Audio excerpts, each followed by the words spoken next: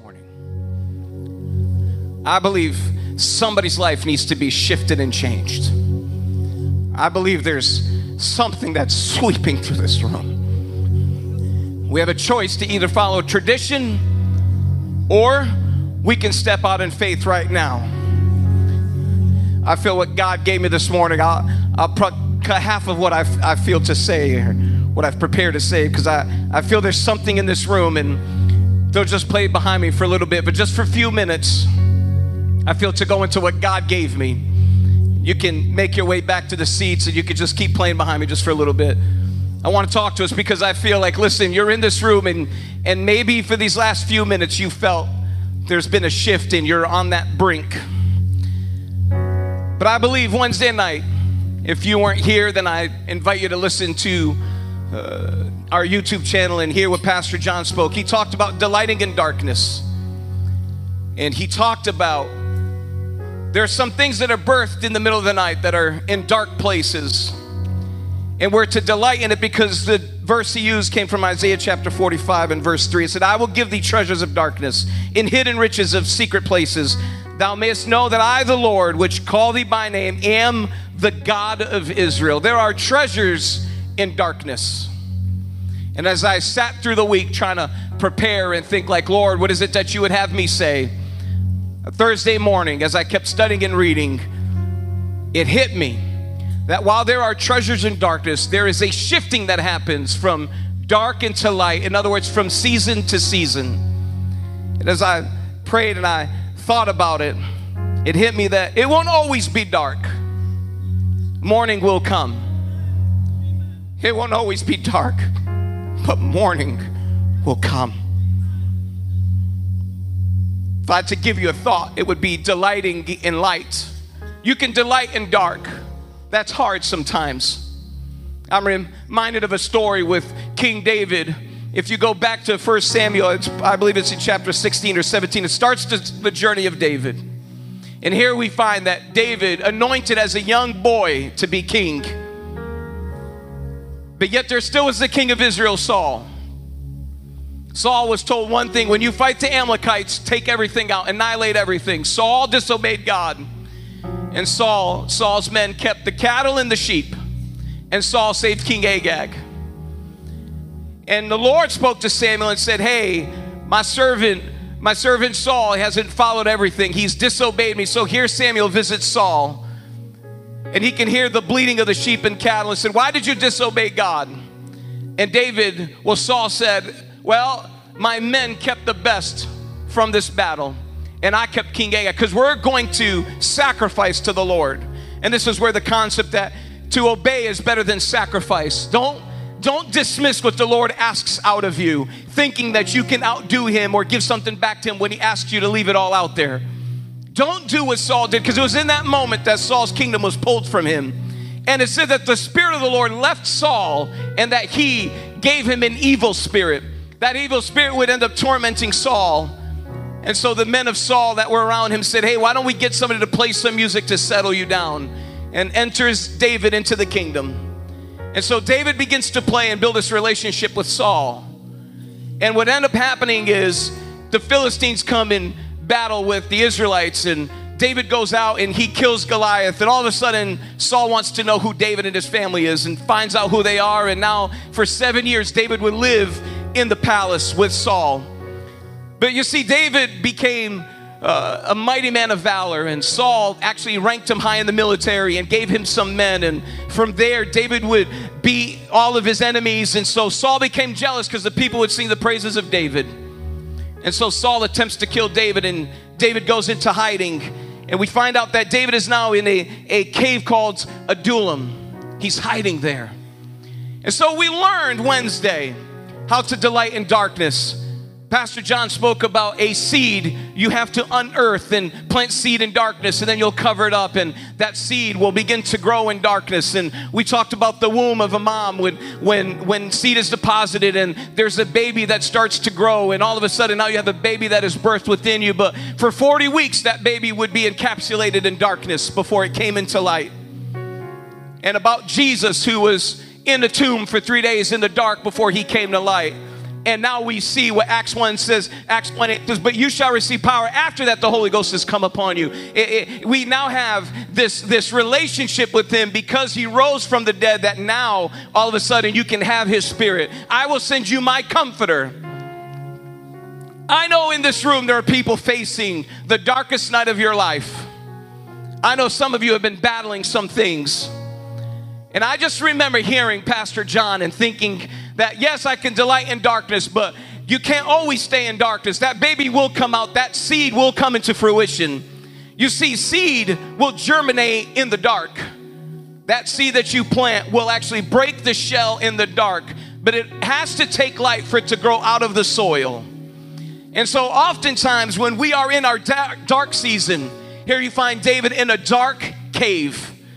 Adullam, he's there by himself. At one point he had thousands of men underneath him. Now he finds himself alone in a cave. Why? He was afraid for his life. He was fearful. But then scripture tells us that once David's family heard what was happening, his family and some of his friends and those that have heard of David, 400 of them ran into that cave. And all of a sudden now, David is influencing 400 people from the cave.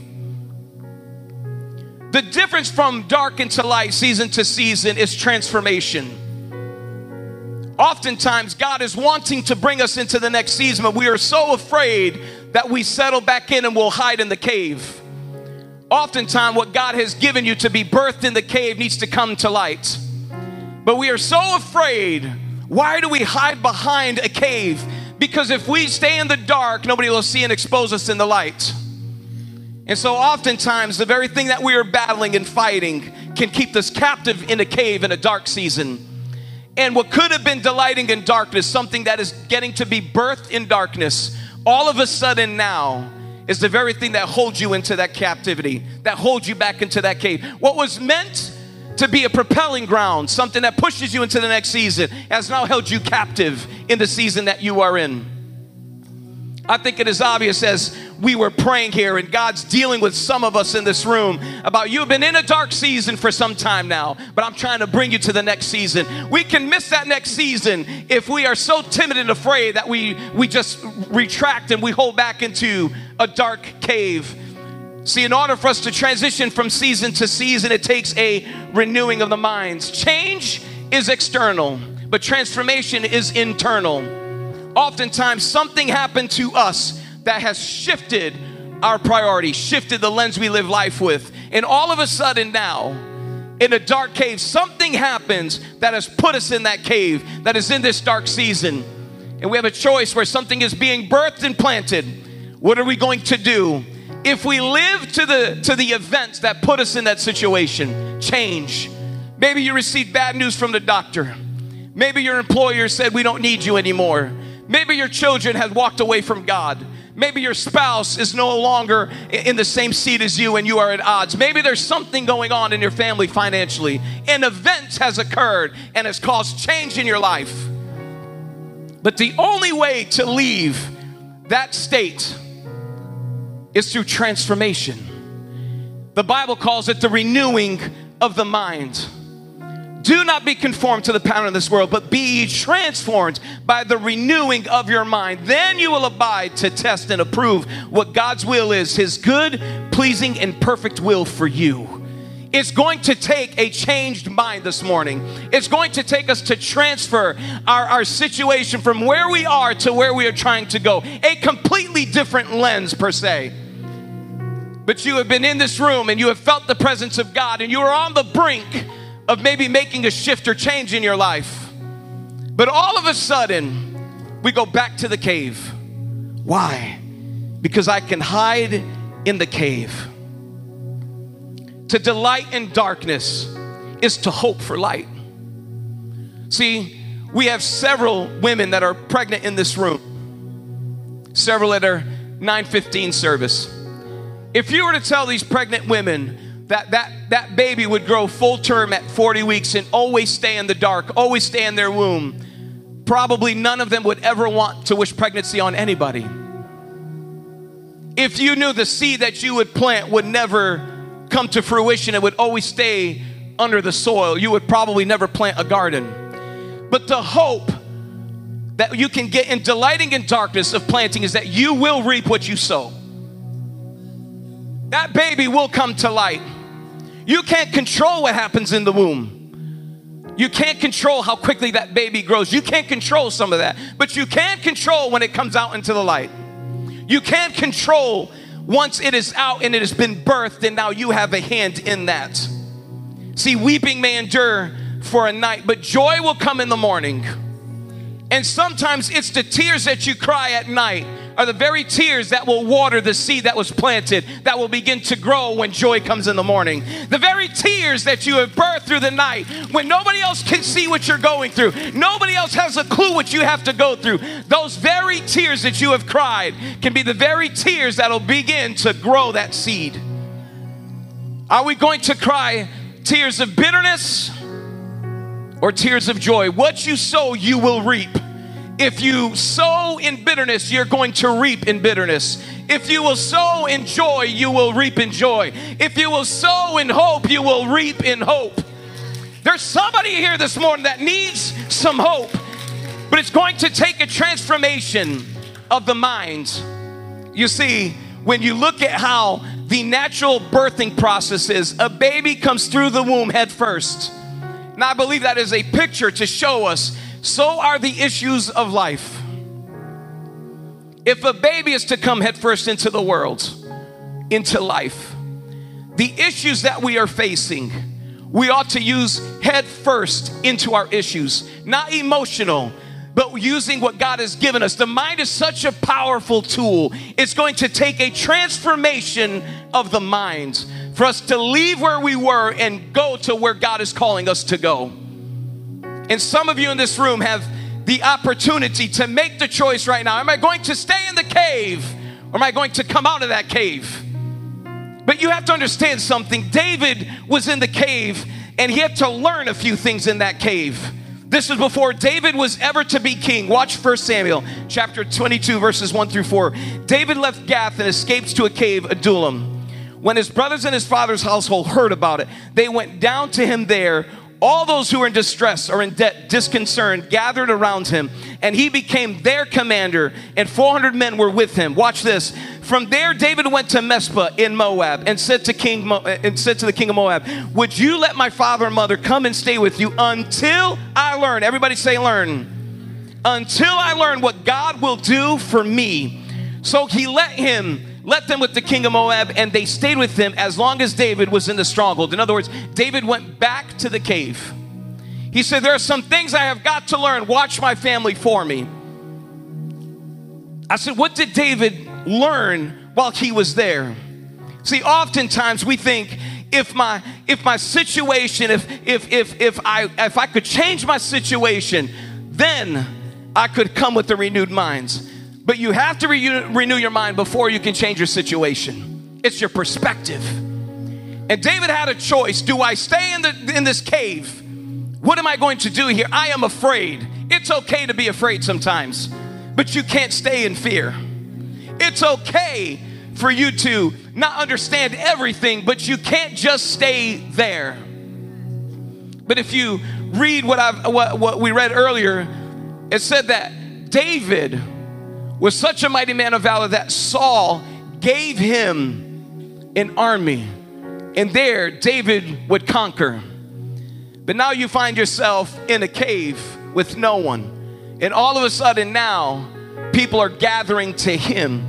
It was in that cave that David learned the difference between managing and leading. David would manage an army and become victorious, but it was in the cave that David would learn, I'm a leader. He gathered through influence, and it would take that principle for him to lead his kingship years down the road. What am I saying? I'm saying there are things that you're going to learn in the cave that you're going to need for the next level. There are things that you're going to learn in the cave that you're going to need when you get out of that cave. And if you miss it in the cave, then you're gonna repeat the process. You will keep repeating the battle.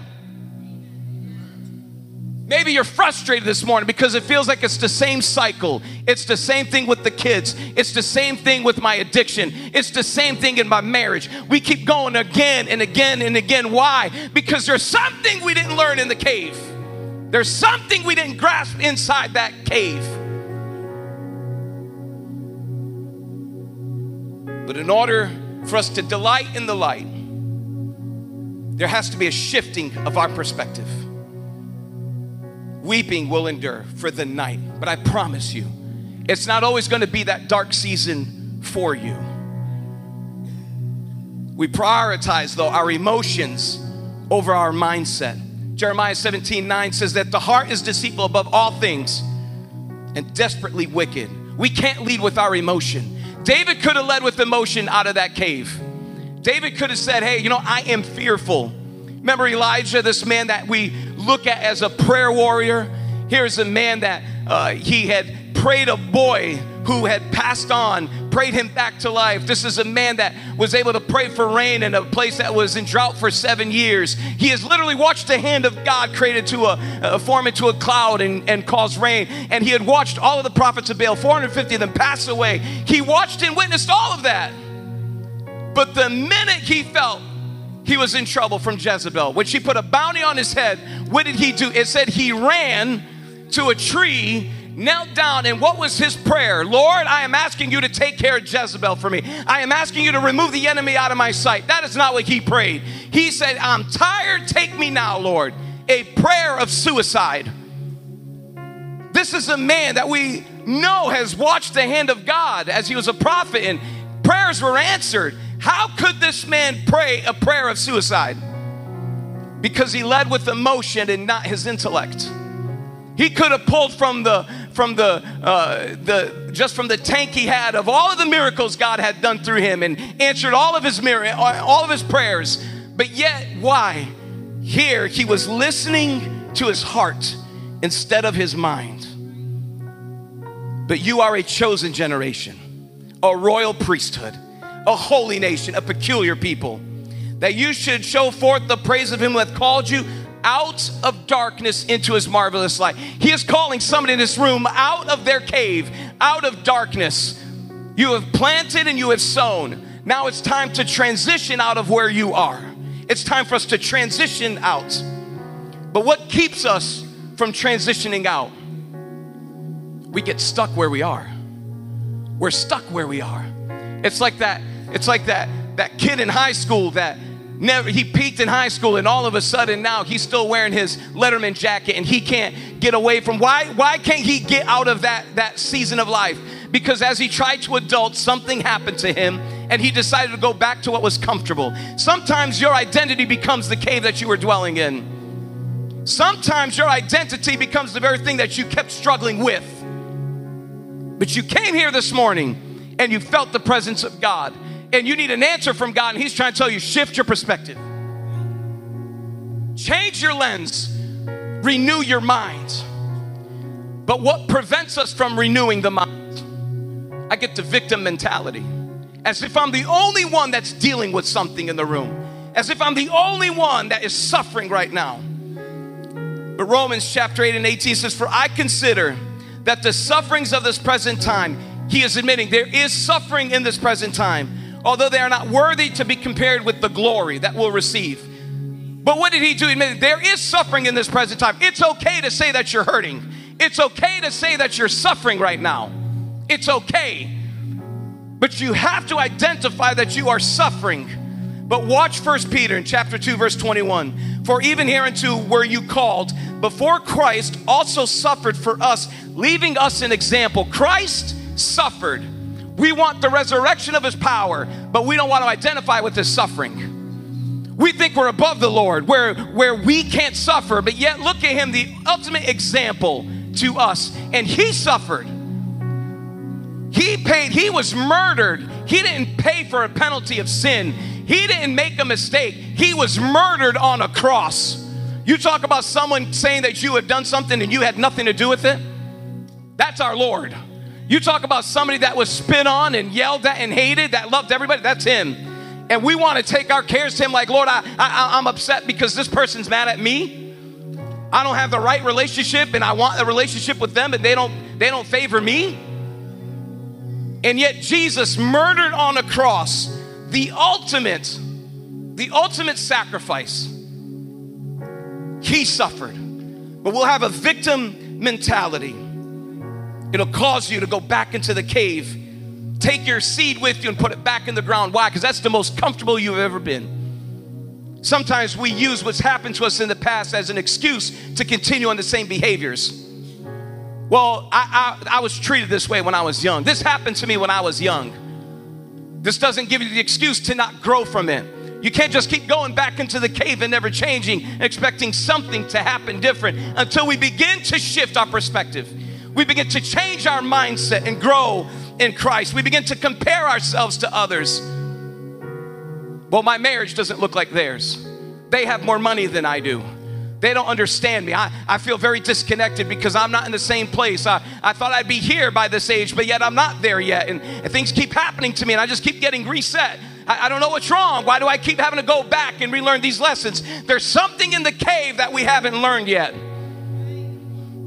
And the Lord is calling us out of darkness into his marvelous light, saying, listen, I have given you the tools. I have given you a safe place to run into.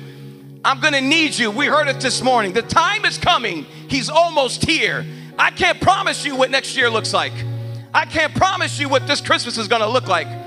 Tomorrow is not promised to anybody in this room or those of you that are online watching with us. It's not promised to any of us. We can't afford to stay in the cave another night. We can't afford to not learn what God has put for us in the cave for this season. This city can't afford for you to stay in the same place with the same behaviors, chase after the same things. Can't afford it. It's going to take commitment to renewing our minds. Paul said that I press toward the mark. To press is to literally fight and claw your way through something. To fight your way. He did promise an abundant life, but he never said it would one that would be free of suffering. How entitled do we look to Christ when we get so mad at him that life has taken a toll on us? We get so frustrated with him and we pray about it. And half the time we inflict it on ourselves because of poor decisions. I was talking to somebody last week and I was making a comment that we'll pray about our health and we'll want God to intervene in our health, and yet I have the worst diet, if we're being honest. Who am I to go to him and say, fix this, when he said, I didn't tell you to eat that? Hey, fix my marriage when I didn't tell you to talk to your spouse that way. Hey, fix my finances when I didn't tell you to spend your money that way. We watch it all the time in sports culture. Why is it that someone can get a $50 million contract and be bankrupt 3 years later? If you couldn't discipline your money when you had $50,000, you're not going to do it at $50 million. You just spend more. So God is saying, you're asking these things from me, but yet I can't give them to you because I can't trust you. Because you refuse to leave the cave learning what I'm trying to give you. The things that you have planted, you kill before it even hits the air, before the light even sees it. Because why? It's a victim mentality. I'm looking at everybody else and seeing where they are. I don't commit, because Paul said, I die daily. This is our daily bread. This is something that you have to do every day. If you're here and you're just visiting on a Sunday and you're waiting till next Sunday for another word from the Lord, you missed it. I can't promise you'll be here next Sunday. I'll be here next Sunday. It has to be a daily walk. I die daily.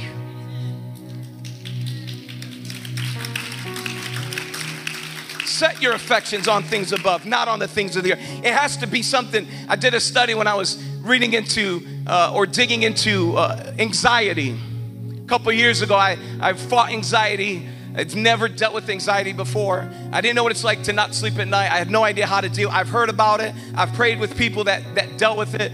But for the first time, I understood. I left sympathy and I opened the door to empathy. And I now all of a sudden knew what it looked like to not sleep at night. I knew what it was like to think you're having a heart attack and nobody knows it, and you'll die in the middle of the night and nobody knows. I know what that feels like. So I began to study how the amygdala works and how when you experience certain things, those images and that emotion gets stored. And then all of a sudden, when you felt like, hey, I'm too close to the street, I better back up because I don't want to get hit by a vehicle, that fear was healthy because it kept me from doing something that was wrong.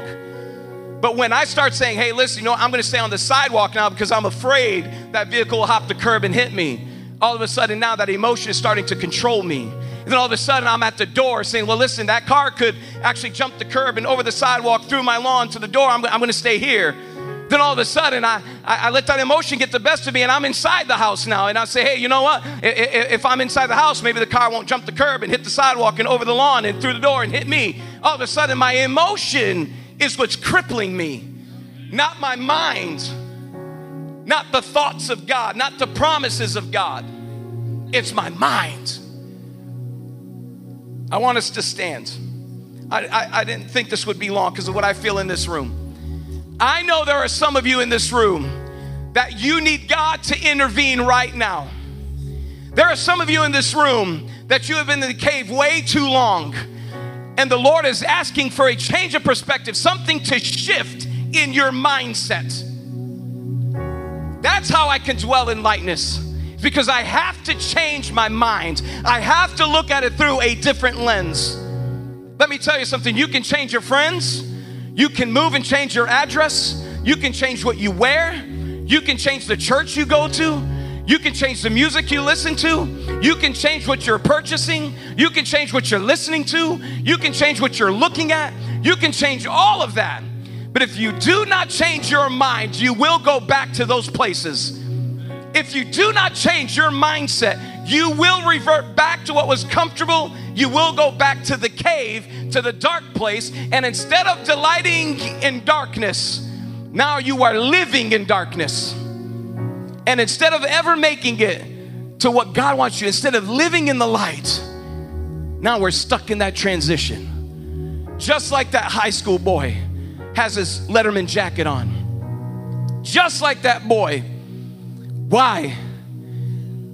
It's because something happened that put him back in the cave. That all of a sudden now, had David not learned in Adullam, if he had not learned how to lead, it's the difference between obedience and submission. Obedience is through it's positional. I'm obeying, it's positional. If you have a boss, he can fire you. If you have a boss, he can write you up. If you have a boss, he can give you a raise. We are obedient because of position. But submission is through relationship. I don't have a relationship, so now I am following, I am learning, I am gleaning everything I can. David learned how to lead in that cave, which helped him lead all of Israel because of what he learned in the cave. God has given you something in the dark right now that's going to help you in the new season that's coming to you. But it's going to shift. It's got to shift the mentality that we have. Now I want us to come up and we're going to sing what we just sang, that you go before me. I was here that Monday night when that song was birthed and we began to sing that. God, you go before me. You write the story. He is writing your story, but where are you leading his pen? He is writing the story, but where are you allowing him to stop the chapter and start the next chapter? Some of us have been in the same chapter over and over and over again because we are refusing to let go what was in that cave, in the darkness. And so the Lord is saying, listen, you need to change your perspective. You need to change your mindset. You need to not be the victim anymore. You need to stop. It was the story that had a dad that was an alcoholic and asked the alcoholic son, hey, why are you an alcoholic? Because my dad was alcoholic. Asked the other boy, hey, how come you're not an alcoholic? Because my dad was an alcoholic. It's the same set of circumstances, different perspective. And so you're in this room and you feel like you've been fighting the same thing over again. I don't know if it's your marriage, your finances, relationships, health, but God is saying, listen, it might look bad right now in the dark. It might not look very good right now in the dark, but I promise you, if you will just learn and you will change your eyes and say, listen, I can't control everything. You couldn't control the baby in the womb, but you can control when that baby is birthed. I can't control when that seed is unearthed and buried. I can't, but as soon as that shell breaks in and it starts to sprout, all of a sudden now, am I going to kill what God started by going back and burying it again because it's safe, it's hidden, it's concealed? Nobody knows what I'm going through or how I think about this. Or are we going to let that sprout up and say, all right, God, I'm coming out of that cave. I'm changing my perspective. I can't keep revisiting the same things over and over again. If you're in this room and maybe it's your first time here, how do you change your perspective? How is it that you can change who you really are? Ephesians chapter 4 and 22 says that you put off concerning the former conversations the old man, which is corrupt according to the deceitful lusts, and be renewed in the spirit of your minds. And that you put on the new man, which after God is created in righteousness and true holiness. You have to put away the old man. You have to put him away, and you have to put on the new man. How do we put on the new man? You have to repent. God, I don't want to be that old guy anymore. I want to be brand new in you. What shall we do to be saved? Repent and be baptized, every one of you, in the name of Jesus Christ for the remission of sin, and you shall receive the Holy Ghost. So if this is your first time here, or you have never been baptized in the name of Jesus, that's how you can start the new creation. That's how you can leave that stuff in the past and leave that cave once and for all. But maybe you've been coming here for years, for months, and you've been fighting the same battle. You know what the Lord's trying to tell you? If you have repented of your sins, you've been baptized in the name of Jesus, you have Acts 1:8, the power of the Holy Ghost, then it's time to shift your perspective. It's time to shift your mindset to delight in light. It's time for us to leave those things behind and say, all right, God, I've had enough. No longer will I be the victim of my past anymore. No longer will I compare myself to everybody else.